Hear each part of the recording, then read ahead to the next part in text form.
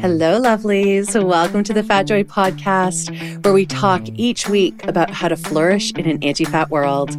I'm Sophia, a fat person and professional coach who loves talking to other fat people about what it's like to live within oppressive systems that marginalize our bodies, and how we still dare to have the audacity and courage to reach towards our collective liberation and embrace our joy. Please know this is an adult content podcast, so there will be swears, we will be talking about harms we've experienced, and we will be rebelling against diet culture, anti-fatness, ableism, racism, etc. If you'd like to support the Fat Joy podcast and get bonus content as a thank you, please check us out at patreon.com/fatjoy. I am so glad you're here with us. Enjoy. Hello, lovelies. Welcome back to the Fat Joy podcast. I'm joined today by Nia Patterson, who, of course, I met and followed on Instagram. Nia is doing a whole bunch of cool stuff, and I want to talk about all of it because it all is so interesting, including their own podcast. So we'll talk about that too. And so, Nia, I'm just so happy you're here with me. Thank you for joining. Oh, yeah. I'm so glad to be here. Excellent. So, Nia, why don't you start by telling us about yourself? Sure.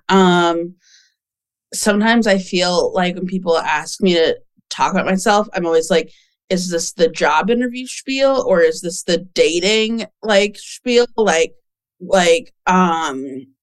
I'm 30.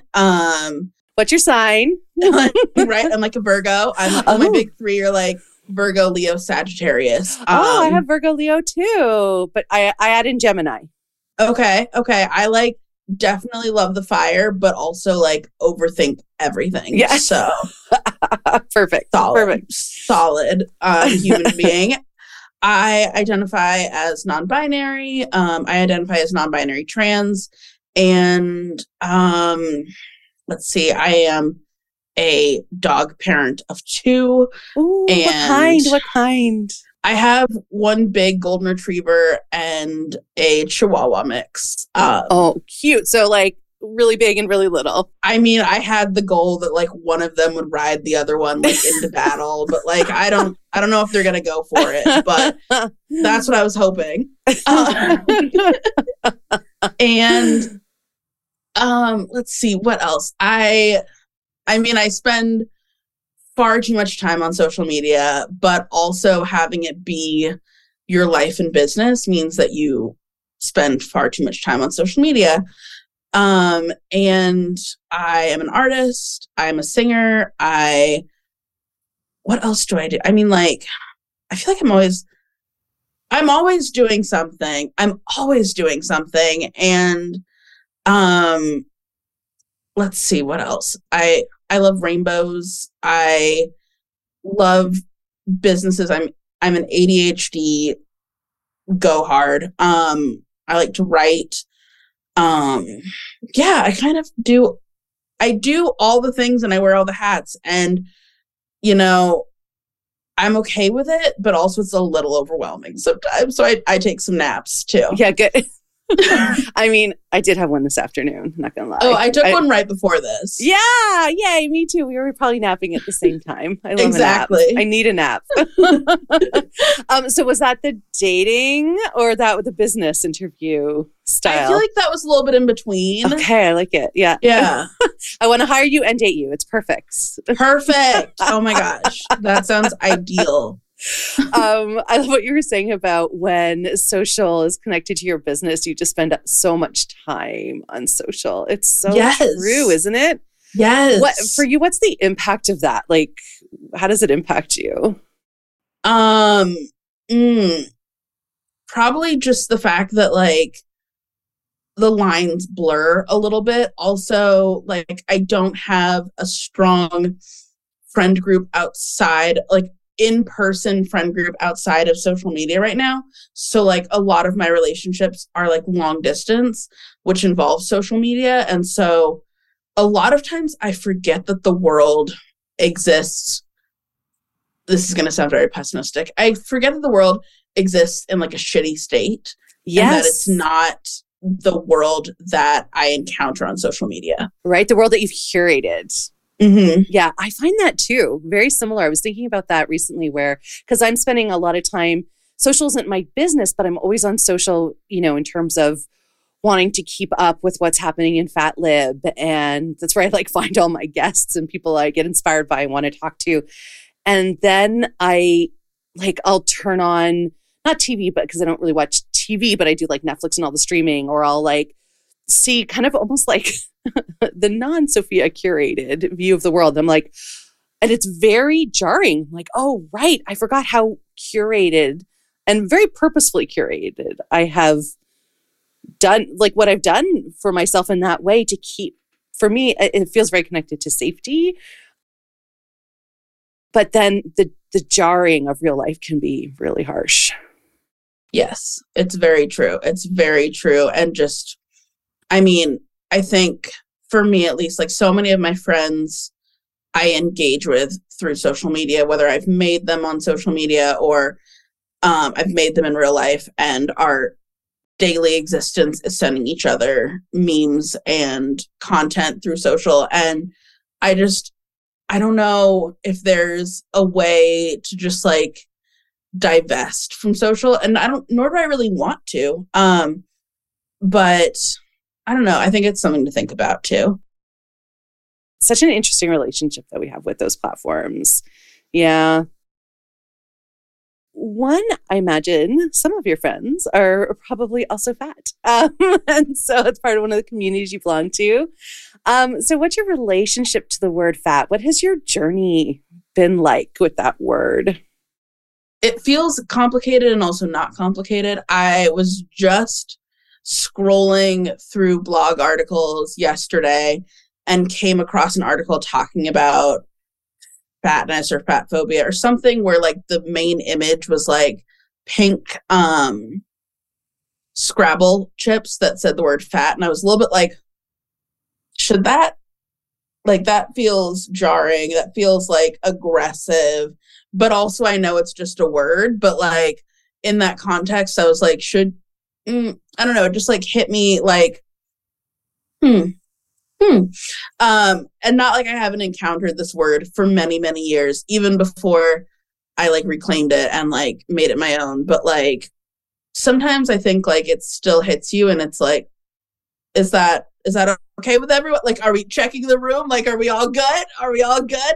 But yeah, like, I think back to like the first time that this would probably be the first time that I was in like my fat liberationist mode, which would have been in elementary school. And I remember, everyone thinking that the word fat was bad. And this was like, I can't remember exactly what year this was, but it was when like the word fat with like a PHA, like PHAT yes, was a thing.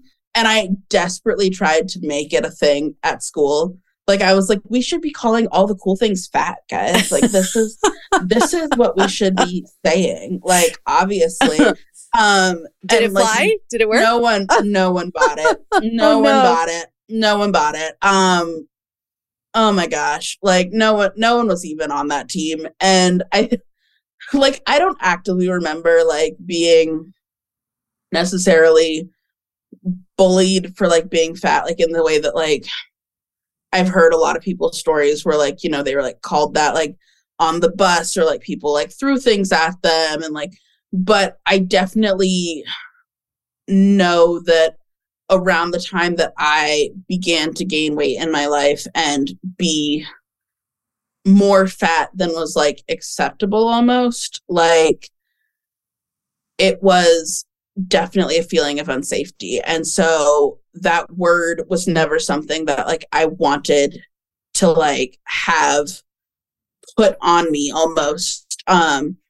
And then later in life using that word kind of as a weapon against myself, in that I desperately didn't want to be fat. I wanted to be thin, and like that was the goal at all times. And so, I definitely had to go on a journey. And so now where I'm at with it is it's just pretty neutral. Like I will just say it all the time. Like it doesn't feel dirty. It doesn't feel gross. And for the most part, I'm okay with it. Although when thin people or straight size people, whatever we want to call them, use it casually or to describe me or any of that, there is a moment of like, I don't know if I liked that coming out of your mouth. Yeah. Like, are they using it the way I want them to be using it? With the right tone? Do they understand? Like, right. Yeah. Yeah. I get that. I mean, I feel like there will be people who disagree with me with this, but it's a little bit like when like Black people use the N-word and I'm like, are we all actually okay with this? Yeah. Like, I'm like, I don't know if I want to be called that, even if you are using the A and not the ER. But like, it's like this reclamation of words. And like, obviously, if a white person used the N-word, it would be like game over. But Black people using the N-word, I'm like, I don't know where I stand on this. And so like, it's so interesting how words can like hold so much power over us. Totally. When I was thinking about your other identities too, neurodivergent, you mentioned ADHD, trans, queer, like, do those words have a same kind of journey for you or power dynamic in them? I didn't really come out as queer, gay, lesbian, bi, all of the words that you could probably use to describe me until later in life. And honestly, the words around like sexuality were just like very shameful for me. And so I kind of just like avoided them. And for the most part in my life, like I've not been outright bullied with words that have left their mark like that. Where like I can point to a moment and go like, oh, I can't stand this word because of this moment. But it's almost just like this ethos of these words in the world and how people use them to describe other people, like that makes you uncomfortable with the word and like makes it feel like dirty instead of just like directly having them like use like daggers at me at least. Yeah, the power of words is something that is so interesting. And you said you write, you're a writer and you sing. So you're kind of, and your work is around words as well. So it's neat to just think about the power. Yeah, all the words, all the time. When you were talking about your journey with the word fat and that thinness for a time became the goal, were you dieting and doing weight cycling? Like, did you do all of those things that so many of us have? Mm-hmm. Yeah. Yep. I did all the things. Check that box. I just did a podcast, like I think not this weekend, but the weekend before last, where we talked about food, and I was talking about a lot of dieting and food and the relationship to food and, you know, remembering a lot of things that I feel like you only remember when you're like giving an interview or like doing a podcast. And so that was like interesting to remember. And so some of that has been coming up this week in when I'm writing. I'm working on some songs, and so that's a thing. And then also, I mean, I know we like had like the whole like like what are we gonna talk about, and then I was like, I'm a singer, and I saw your face go like, oh, and I was like, oh, should have said that. But I am releasing a new song sometime, I think either this month or next month, and it hinges very much on like our worth is more than our bodies and it's more than our weight, and like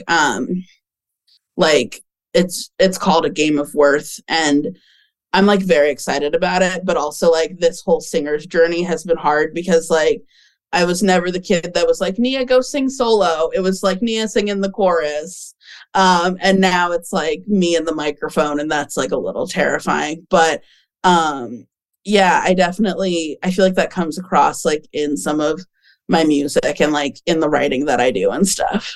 Oh, it's amazing. I can't wait to listen to it. I think about You know, that song, was it called Victoria's Secret by Jax? So good. Yeah. And it's so interesting how I was very surprised at how wildfire, viral, like that song ended up becoming. And because it really is about what we're talking about, like the way that we have been indoctrinated to think a certain way about our bodies and tie our worth to it, and how it's basically all just, you know, I forget what the song lyrics are, but like some dude in Utah or something, like basically all capitalism and company priorities. So I'm so excited that there's going to be another, like you're putting a song out into the world that is exploring that as well. Because we don't have enough of them. We need way more songs like that. We really do. We really do. Yes. When you're getting ready to release a song,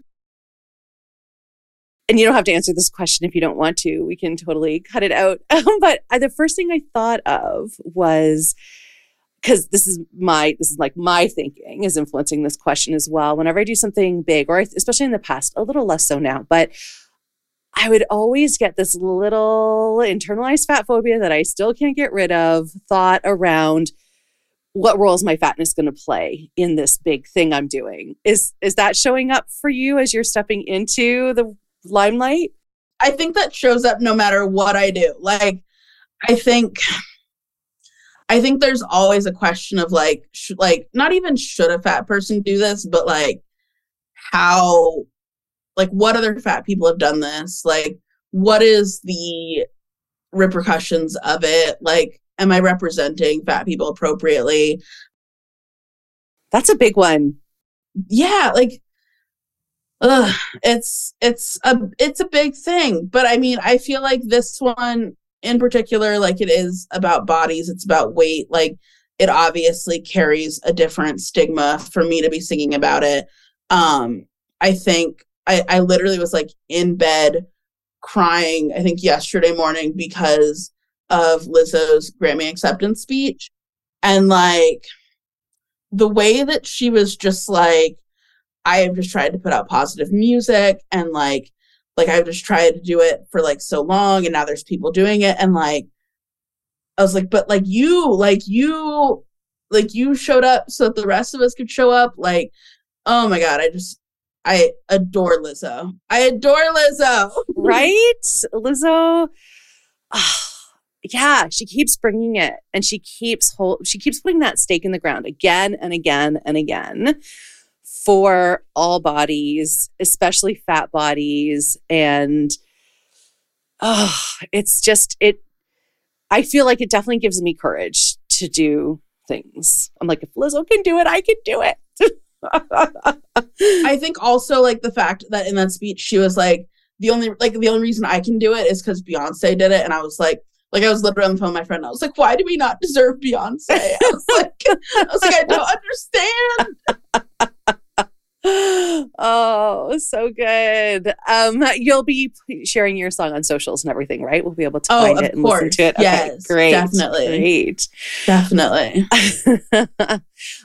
When did you step away from diet culture? Was there a moment? Was it years?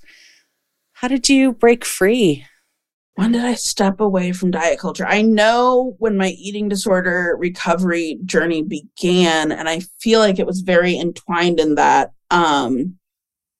This would have been about 2017, but there was still a point because I started my eating disorder recovery journey at the end of 2016 where I like look back and I was like, oh, I was doing recovery and like it was, I'm like, no, your head was still in the sand.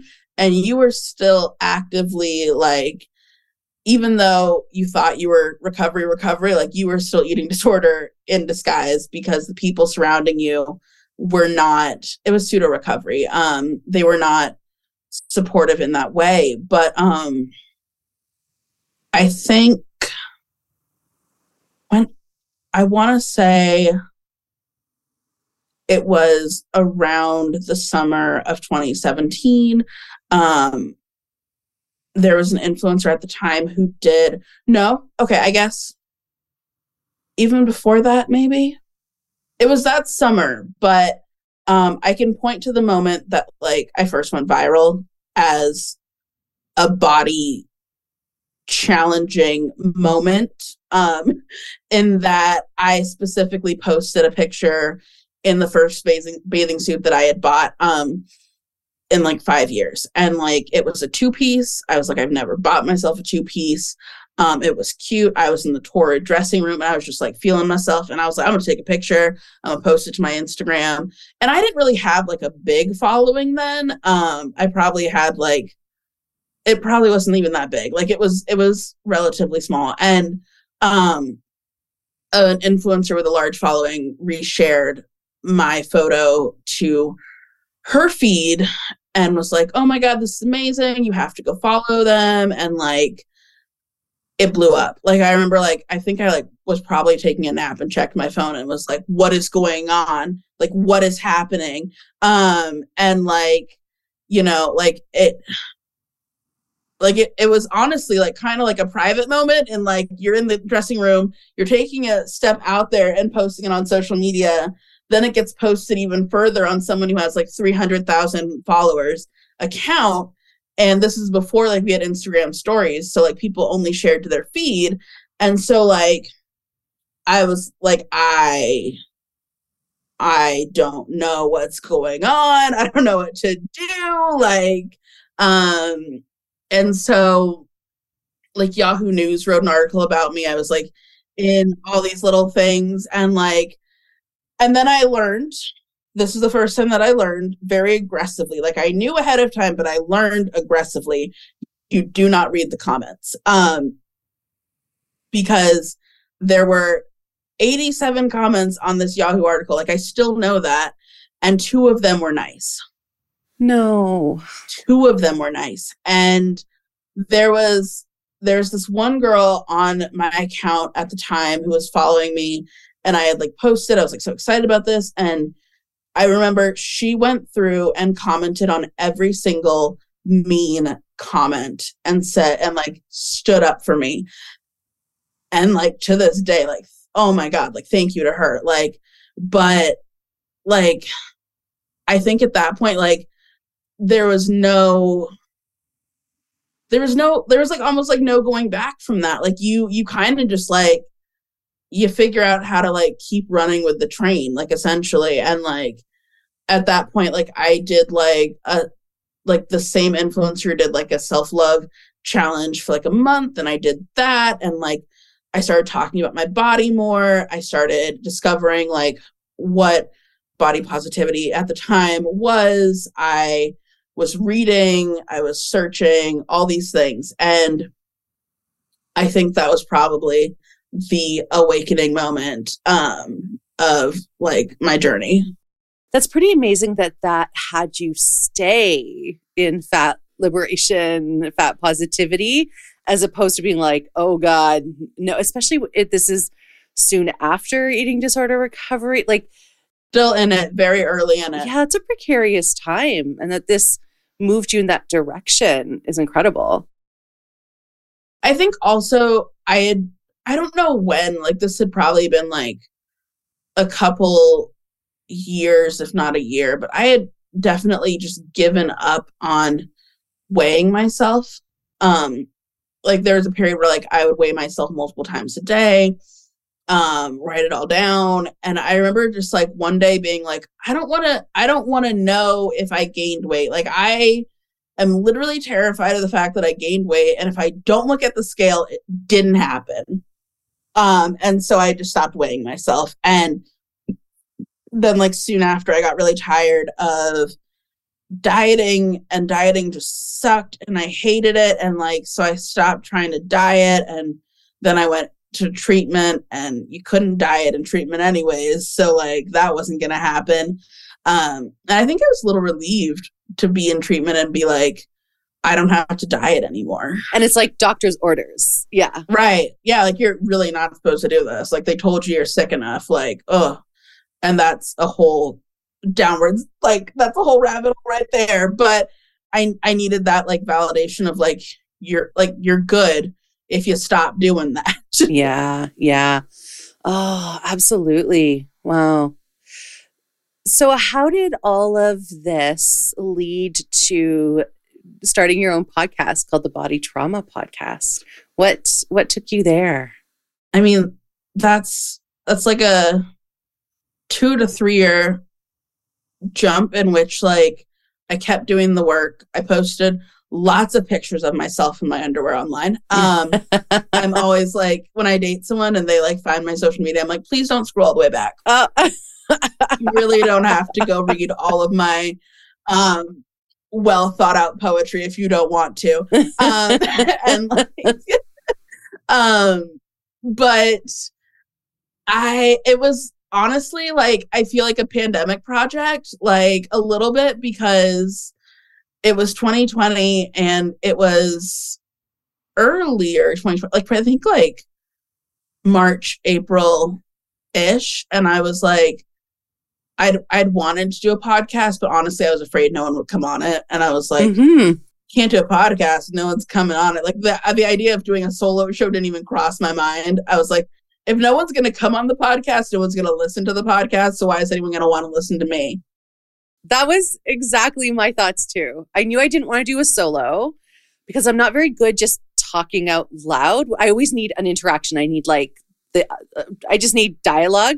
But my whole fear, I was like, I'm doing all this work. I'm like, who am I? Why would anyone say yes to me? Why would anyone say yes? Yeah. Like, I wrote down like, you know, the like big names that I'm like, if I had a podcast and I really wanted someone to come on it, like it would be these people. And like, my friend was like, well, why, you know, some of the people, like, why not just ask them? And I was like, okay, I'm gonna try it. But you don't understand. Like, what if they say no? What if they say no? I know, I'm with you. It's a lot. Luckily they said yes. And luckily, I mean, honestly, like I kind of knew some people. I mean, I knew a lot of people, but like I kind of knew people like a tiny bit, like, so I could like get my foot in the door a little bit. But it was like coming up with like, what is the concept? And like, I absolutely adored food psych. I love food psych, and I wanted something that was like more related to like what I was into, but like still potentially eating disorder related, still potentially trauma related. And I like came up with the question of like, what has life been like in your body? And I was like, this will be my question. Like, this will be my thing. I'll ask people this question and then we'll go from there. Cause that's what Christy Harrison does. Yeah. So, and it worked. It literally worked. And honestly, like I got like quote unquote lucky in some regard because I did have a following. People wanted to hear from me and I got a lot of great names. I got a lot of people before they got even more popular and famous. Like the week of Amplify Melanated Voices in 2020, Alicia McCullough's art like episode dropped on that Monday, which was just like what I had planned. And of course, like she had planned the whole Amplify Melanated Voices thing. And so she went from having like, I think like maybe 30,000 followers, something like nothing to like thumb your nose about, but like not like what she has like now, which is over 200,000 followers. And she went up to that in a week. And so like I a little bit rode the coattails of that. But so like, and then I just like kept bringing on amazing people. And like, I have little connections that led to bigger things. So like, I actually ended up getting Body Positive Panda, Megan Crab to come on. And like, that was like, I've made it. Like I'm good to go. Like I'm fine now. Like she got on the podcast and I was like, I just have to tell you, I still have the screenshot from when you first followed me. Like I was like, this was like back in like 2017, I think. I was like, I still have the screenshot. Like it means the most to me.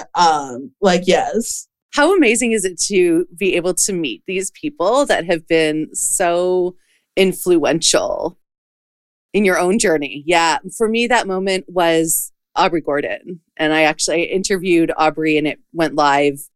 And it was like that was and it was so interesting. I was like, okay, do I just stop the podcast at this point? Like, you're like, have I yeah. made it now? Like, am I good? And it wasn't just her, like Reagan Chastain, Virginia Soul Smith. I feel like I'm giving an Emmy speech where I'm going to fit half the people and have them upset. But like all these amazing people who I have followed and looked up to, and Virgie Tovar is coming on and we'll be talking to Virgie. Like these people Love Virgie, yes. Yeah, who like, it's hard to not fangirl when I meet them because I'm always like, do you know that you're the reason why like I'm here in some ways, like loving who I am and doing what I do? Like it's so impactful. They were so impactful. And it always reminds me. And I think this is where, being an influencer, sharing photos of yourself in the torrid change room in your underwear, like we don't even know who's watching and how they're being impacted, and it's just so wonderful. I feel like one of the gifts of podcasting is being able to invite those people on and thank them, really just be yes. like, yeah, it's been such a joy. Yeah I love that. So your podcast, the Body Trauma Podcast, we'll obviously link to. You had mentioned when we were talking about what we're going to talk about around this idea of fat secrets was kind of the topic of your last series of episodes. I'm so curious, what does that mean, fat secrets? I want to do something special for season 2, which still has not fully come out yet. So if you're looking for season 2, you're not missing it. But I want to do something special for it. And I was like, if I invite a bunch of fat people on and like, hear their story, of course, because that's the name of the game. But like, I was like, I think I want to ask them, like, what is a secret that like only fat people know? But I was like, and so I was thinking, because like I have these thoughts sometimes where I'm like what do I wish I knew as a baby fat, and like that like you didn't know. And like there's so many like, I don't know, like there's just like things that like you find out when you're in the community that are like kind of secrets, but like I don't know, like it's like you wish you knew this before. And that is, I think that's what I meant when I said fat secrets.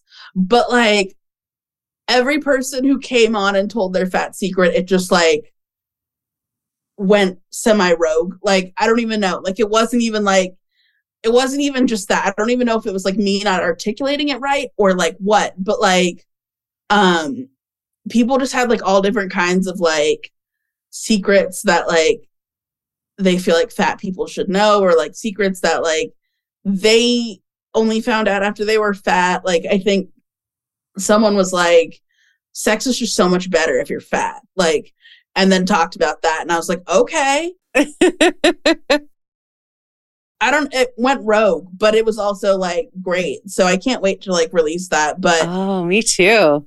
Yeah, totally interesting. Yeah. Do you have a fat secret? Some of it's kind of like brands that like I didn't know existed that like it would have been nice to know about. And like that would be nice. I think also like anything to do with like flying while fat seems like a fat secret. And like I'm now in like some really amazing fat Facebook groups where they like take your hand and like guide you through the process and like help you. And like if you have a question, like, oh my gosh, someone's there, like, oh my gosh, like I just so many things you just like don't know until you get to that level of fatness sometimes. And then like people are like, oh yeah, that's a thing. Like I remember, like, this is kind of vulnerable. Like I remember, I think this was like a year or two ago, like this, I was really struggling to like, I mean, we're getting real here, y'all, like to wipe my butt. Like it was so hard to wipe. And I had the most shame about it, like the most shame. And I would like go into therapy and I would like talk around this topic. Like I would talk about shame and like things I was struggling with. My therapist was like a very thin white woman. I mean, my therapist is still a thin white woman. She is a different thin white woman, but my therapist now, so much better. My therapist then, problematic. I didn't know it at the time.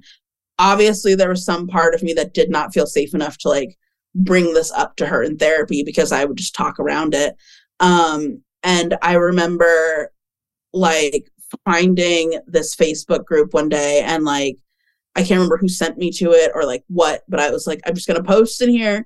And like the number of comments of people being like, either this is how you deal with it, these are the solutions, or people being like, I didn't know and I've been struggling with this. Thank you for asking this question because I never would have asked. Oh my God. Oh my God. Yeah, those Facebook groups are invaluable. I think I probably read that post because I was like, oh, someone asked it. And again, I was one of those people, I was like, yes, and so grateful. Thank you.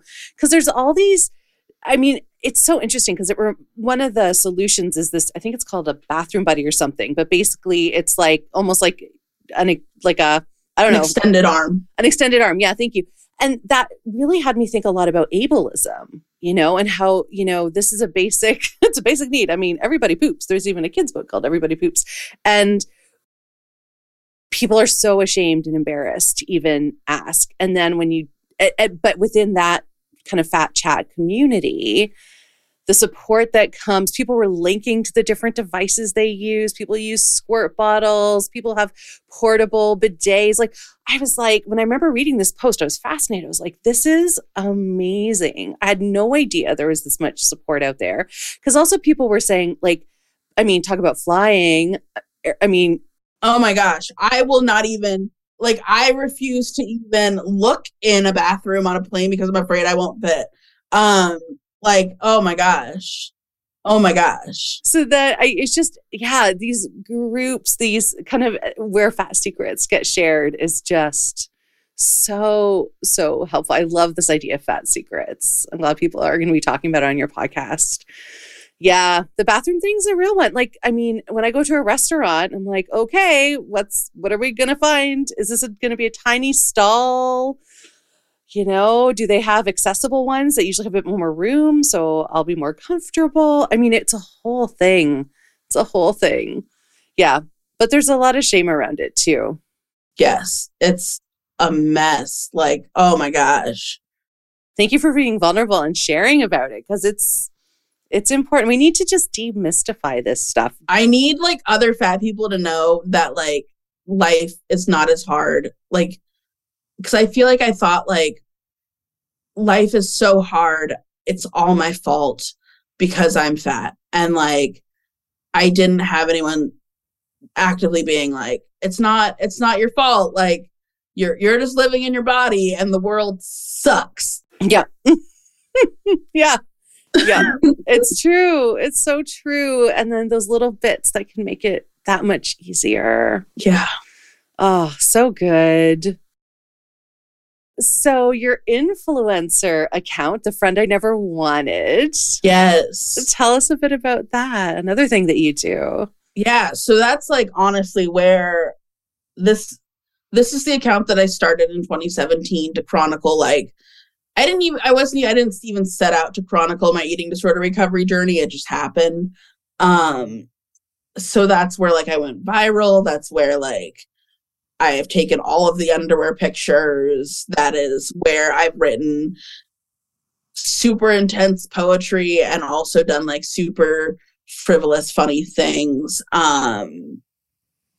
It just feels kind of like home. Like, I just know that like I can show up there for the most part as myself and people are accepting and open and like caring. And I just love it so much. It's really where like I get to be a part of the community. Yeah. Tell me about the name, The Friend I Never Wanted.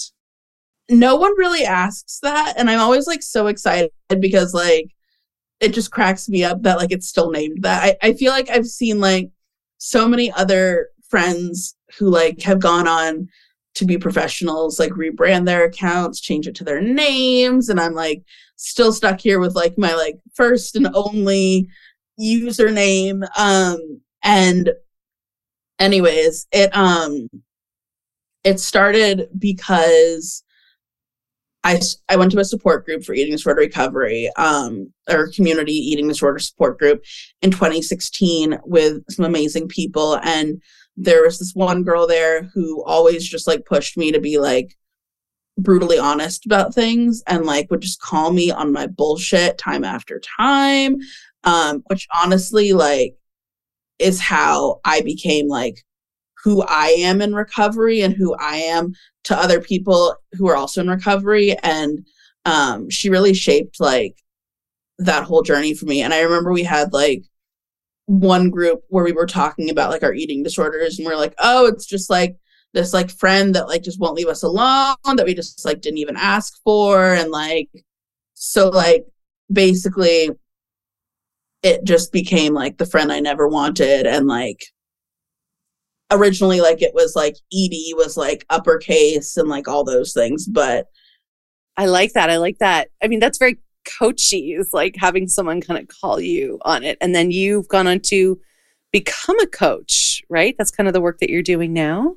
Yeah, that is exactly what I'm doing now. I am like breaking in to the coaching community. And I say that like because I'm doing it like formally breaking in, but like I've honestly been like coaching people on their businesses for like years. I just like never gave myself the title or even made people pay me. I just would give people free advice and would like hand out free advice because I guess like I just didn't think that I was like worthy of like people paying me. Like I was like, I don't know how to like fix everything. So like I'll just like tell you everything that I know, and like I'll help you with your social media and your business and like all the behind the scenes stuff. I'll like redo your website to help you. Like, what didn't I do to help people? And so I have like this wealth of knowledge. Like I've grown at least 2 businesses, if not more at this point. And I just basically have done it on the side, like when I've worked full-time jobs. But yeah. So now formally stepping into that, taking the steps to like be a good coach, learn the coaching process, like all of that, and like figure out like where I fit in the spectrum of coaches, and really just honing in on that. Yeah. And you're focusing also on supporting fellow neurodivergent coaches. So tell them more about that. I think that's really interesting too. Yeah. So I'm actually in like this course right now, where I think the most important part about being a coach is like finding like a mentor. And so like I have this mentor that like I've consumed far too much content. I have drunk the Kool-Aid.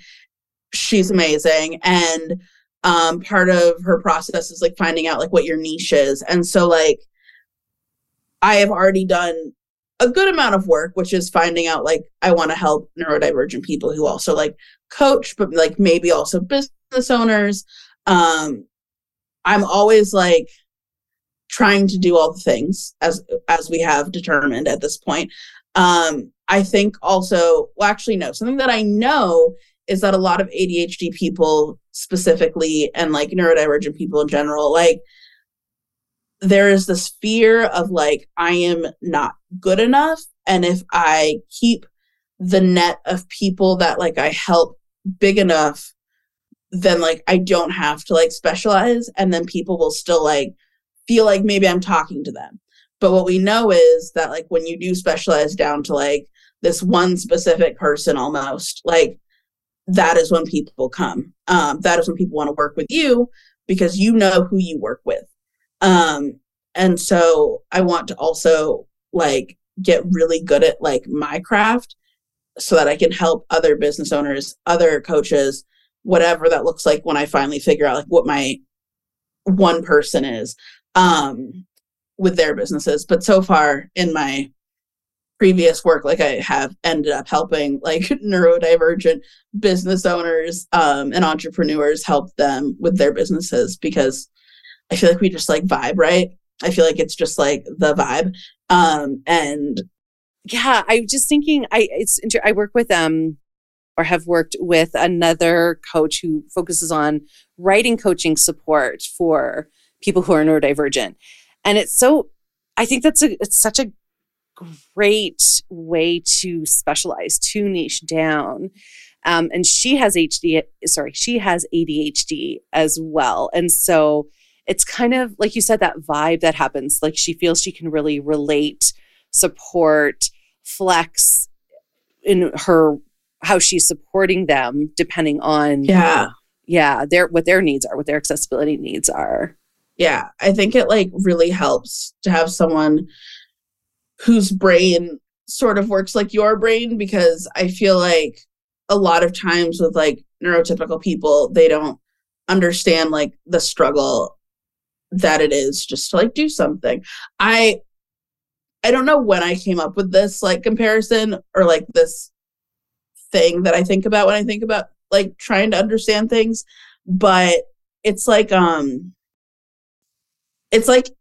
if you've ever been bad at math, hello, it's me. But if you've ever been bad at math and you've had to learn like a hard math topic from like a math teacher, and the math teacher is just like, well, it's just like da da da da da da da da da da, and you're like, no. And they're like, but you just do the thing. Like it just, and this is when I decided that learning math from people who are good at math, I hate. Yes. Yes. I only like learning math from people who are bad at math, because they're the ones who understand that I need like the 5 extra steps to get to step 1.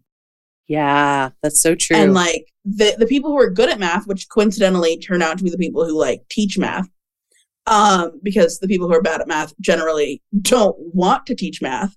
But they just like, their brains just get it. They're like, this makes total sense. And obviously it's step 1, 2, 3, 4, 5. And then we have the end of the equation.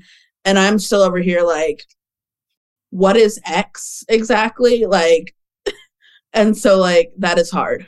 Yeah. I'm thinking about how that actually, I think that when I think about that, when you put it that way, which I've never thought about before, that makes so much sense why oftentimes experts are the worst people to learn from. They can be really challenging if they don't. Yeah. Because if it just comes easy for them, you're making so much sense. You're actually kind of blowing my mind right now. I'm like, I really get that. I get that analogy in a really deep way. And I'm thinking about, it's so true. Yeah. Yeah. As your business building and all these ventures that you have, how does your neurodivergence show up? Like, and how do you have tools? Like, how do you support yourself? I definitely have tools and support because like I need them. But like for me, like there's a period, I mean, honestly, like I started my first business in planner stickers because that was a hyper focus. That was a special interest, obviously. And now if I had to like use a planner with stickers and like all the colored pens, like in the way that I used to, I would like, oh my gosh, I would hate it. I can't stand it. But so like, I know for me, like I order like 1 to 2 notebooks a year and I just write everything in these notebooks and everything stays in these notebooks and these notebooks are just my brain. And like, I'm very particular. Like I tried to order like new notebooks this year and I was like, no, go back to the other notebooks. Like no. What's your notebook style? Because people are picky. I work with writers and they're very picky. I like, here, it's this one. It's like called Personal Planner. And they're like, spiral. I love a spiral. I get to pick the cover. Like I designed the cover. I went like all 90s on these. You did. And it's straight dot grid. The entire notebook is just dot grid. It's just tiny dot grid. And I can like, flip it on one side, write on it, flip it on the other side. It just makes sense to me. And like, no, like I tried to order like a lay flat, like soft bound. Nope. Didn't work. Didn't work. Yeah. I'm spiral, but I like the big, I like 8x11 and I like lines. I tried dot. I couldn't. I tried to bullet journal. Yeah, I need the lines. I think because my writing is so messy, it just got bigger and bigger and just stopped working. Like I could fit like nothing on the page because I was just like sprawling. So I find the lines help me. Yeah.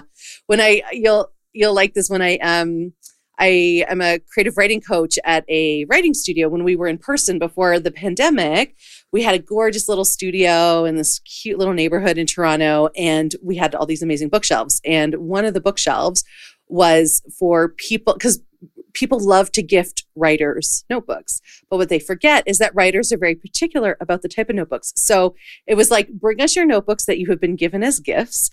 We will put them on the shelf. And so people who love that type of notebook can get it. So it was like a give, take notebook. So that is the best. It's like the little library. It was, but for writer notebooks. Oh my God, I love that.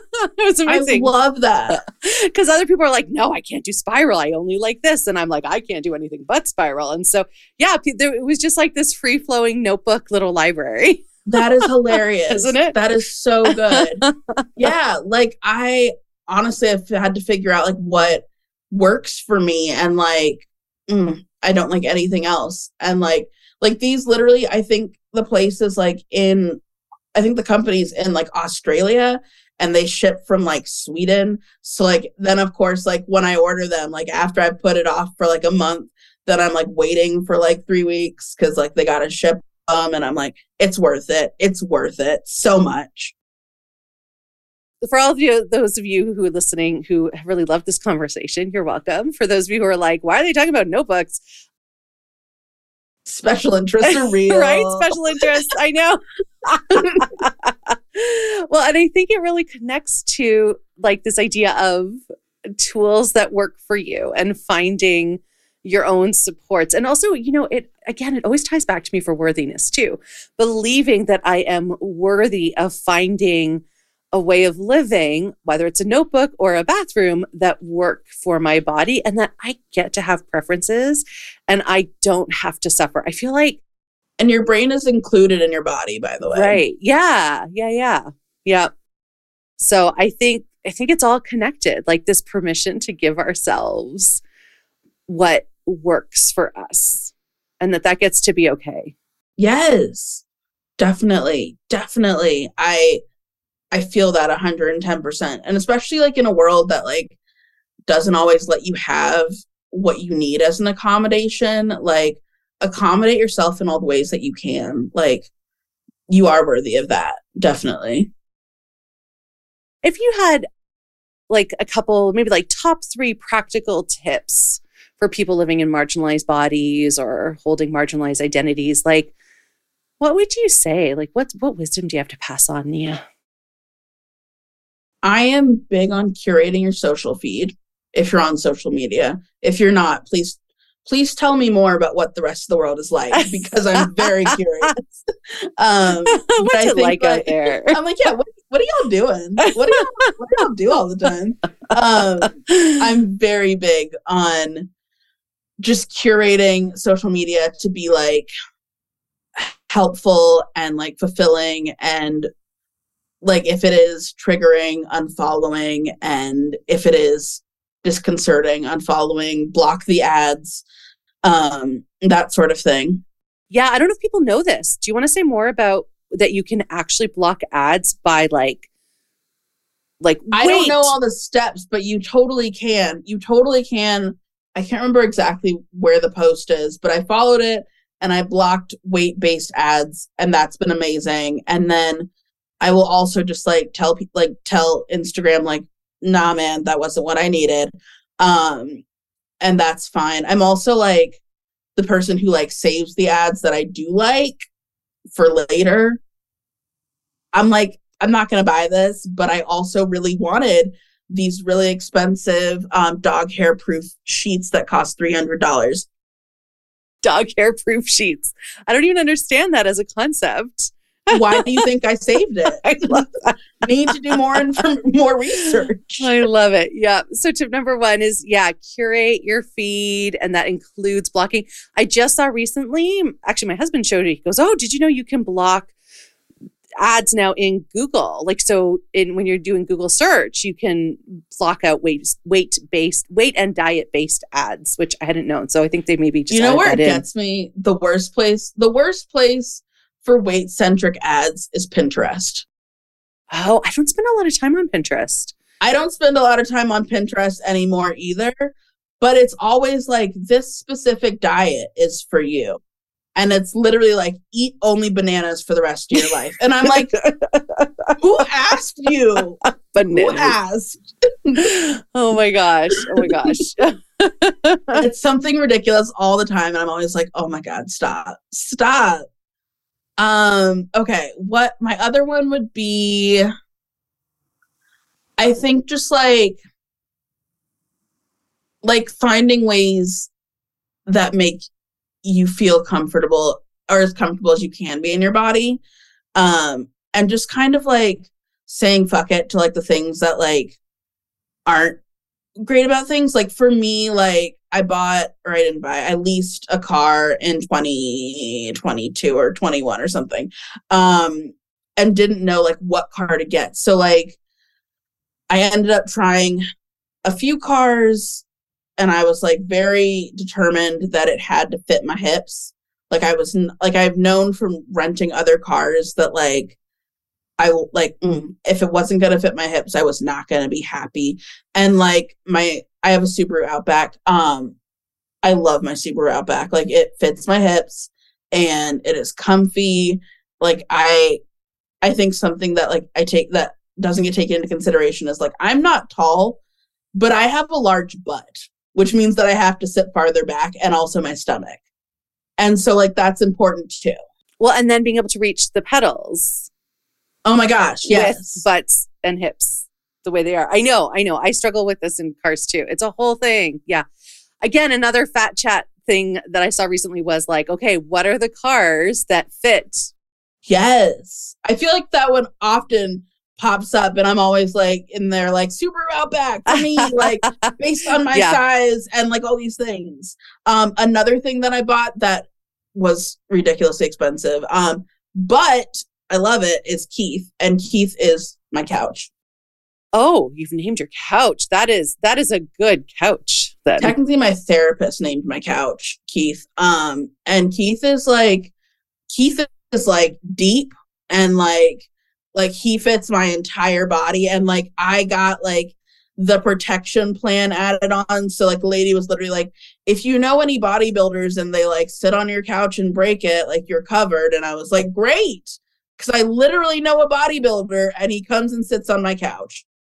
I'm gonna need that. But like, so like if for some reason it broke because I sat on it, it's covered.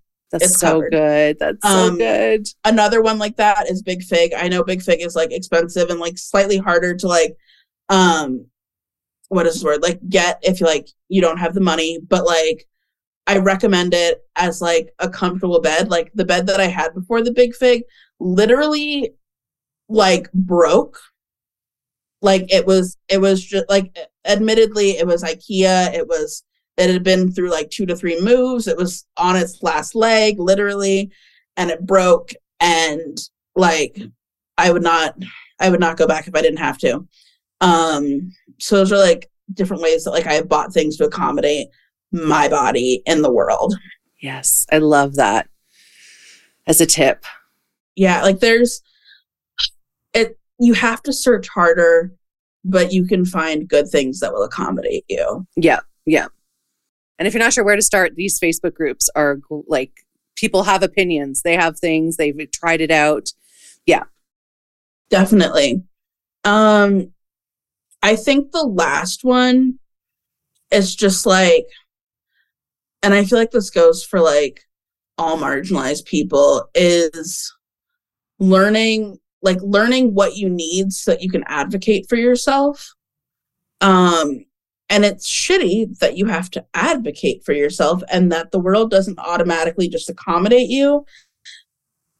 And because the world is shitty like that, we have to know how to do it for ourselves. So like, there is the fact that like, for the most part, unless I am like strong armed into it, will not let people weigh me at doctor's offices. I will ask for reasonable accommodations in the workplace if I need to.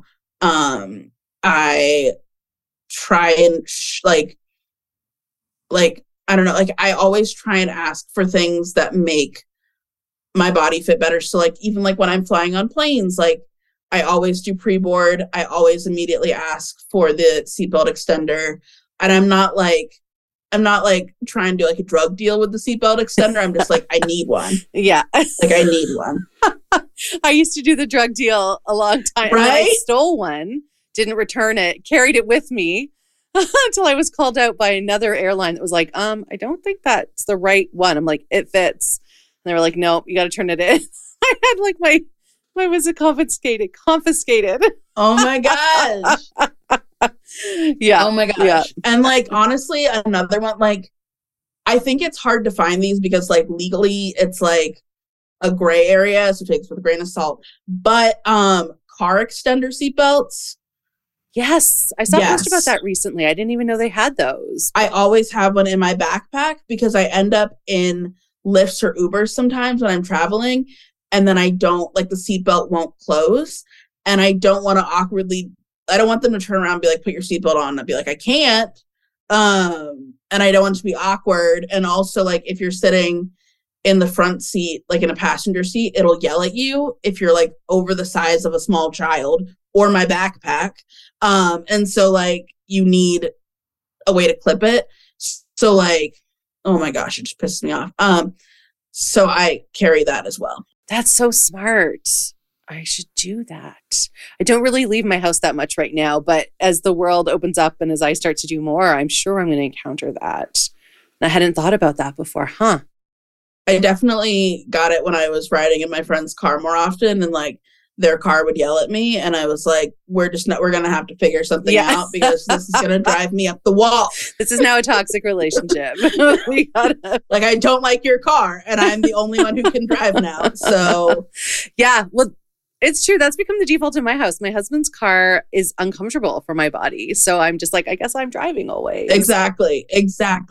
Yeah. And I absolutely love driving. So like, yeah, it's a thing that I will do anyways. But yeah. Me too. Yeah. Those are great tips. I love how they're all about honoring our bodies as they are in the world and kind of, in a way, encouraging / demanding that the world treat our bodies, with dignity and respect as much as possible. So it's great, Nia. Thank you. One more question, which of course is about joy. So how do you stay connected to joy? How do you continue to turn towards joy when, as you say, the world is pretty shit? How do you manage the other side? How do you stay grounded? That's a really good question. I honestly deflect with humor like it is my job. It might as well be if you ask my therapist. But like, I definitely stay connected to my friends. My friends keep me grounded. Like, even when sometimes I feel like I'm a balloon and I'm floating away, and they're like, no, ground's down here. And so like we laugh, we talk. I talk to my best friend every day for about 45 minutes when she drives home. So like, I'm always talking to someone. And I also do this thing. I can't remember when I started this, but I obviously spend a lot of time on social media. And I have a saved folder, and it's called Make Me Smile. And I literally, every time something comes across my Instagram that I'm like, I laugh or is funny or like I smile or just sometimes makes me cry, I will save it to the Make Me Smile folder. And like, sometimes if I need a pick me up, I will go back to that folder and like look through. And I think there's stuff in there from like 2020, like 2019. Like it's been so long, and I just like will scroll through that and find some things, and like that's always a really, like, it's always there for when I need it. Oh my God, that's bonus tip number 4. I love that. I'm going to start that. What a great idea. And it's so simple. It's just like bookmark. Like, oh, you're there anyways. You might as well save it. Like, also, I mean, as a social media manager, saving posts helps your favorite content creators. True. So, yes. Oh, beautiful. Nia, it's been a joy to talk to you. Thank you. I'm so excited for all the work that you're doing in the world. And, it has ripple effects. And I'm just so grateful to have been able to experience some of those with you. Oh, yeah. It's been great. No, this is so much fun. Thank you.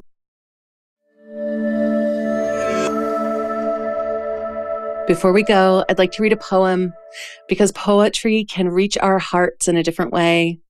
Poems can have us feel in a different way. And that's what this podcast is all about. Expanding our hearts, deepening our empathy, and inviting in joy. So each week, you get a new poem.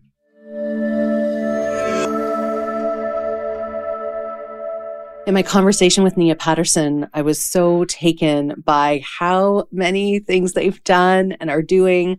They are an artist, a writer, a singer, a business builder, a coach, an influencer, a social media manager, and more. And the through line that I heard as we were talking was that their deep and abiding commitment to choosing their own worthiness came first. Basically, to live well in a world that doesn't believe in their inherent worthiness. And I found that deeply inspiring. So for this episode, I've chosen a poem called Will Know Nothing by Arisa White. Deep inside the quiet, deep parting of private seas, to leagues of muscular chance, there is a love to be lost and broken, rearranged like blocks, whose name we spell is not the issue. It is us not willing to pay attention to architecture, its integrity, whether it will last the shake. We go story after story, thinking the roof will know nothing of the ground.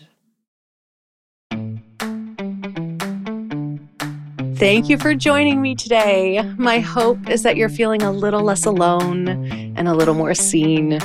So until the next episode, you can find me on Instagram at fatjoy.life, on YouTube at youtube.com/@fatjoy, and on Patreon at patreon.com/fatjoy. Please do check out the show notes for how you can connect with my amazing guest and for the links to the poem.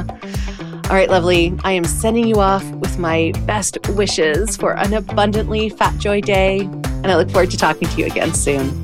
Bye-bye.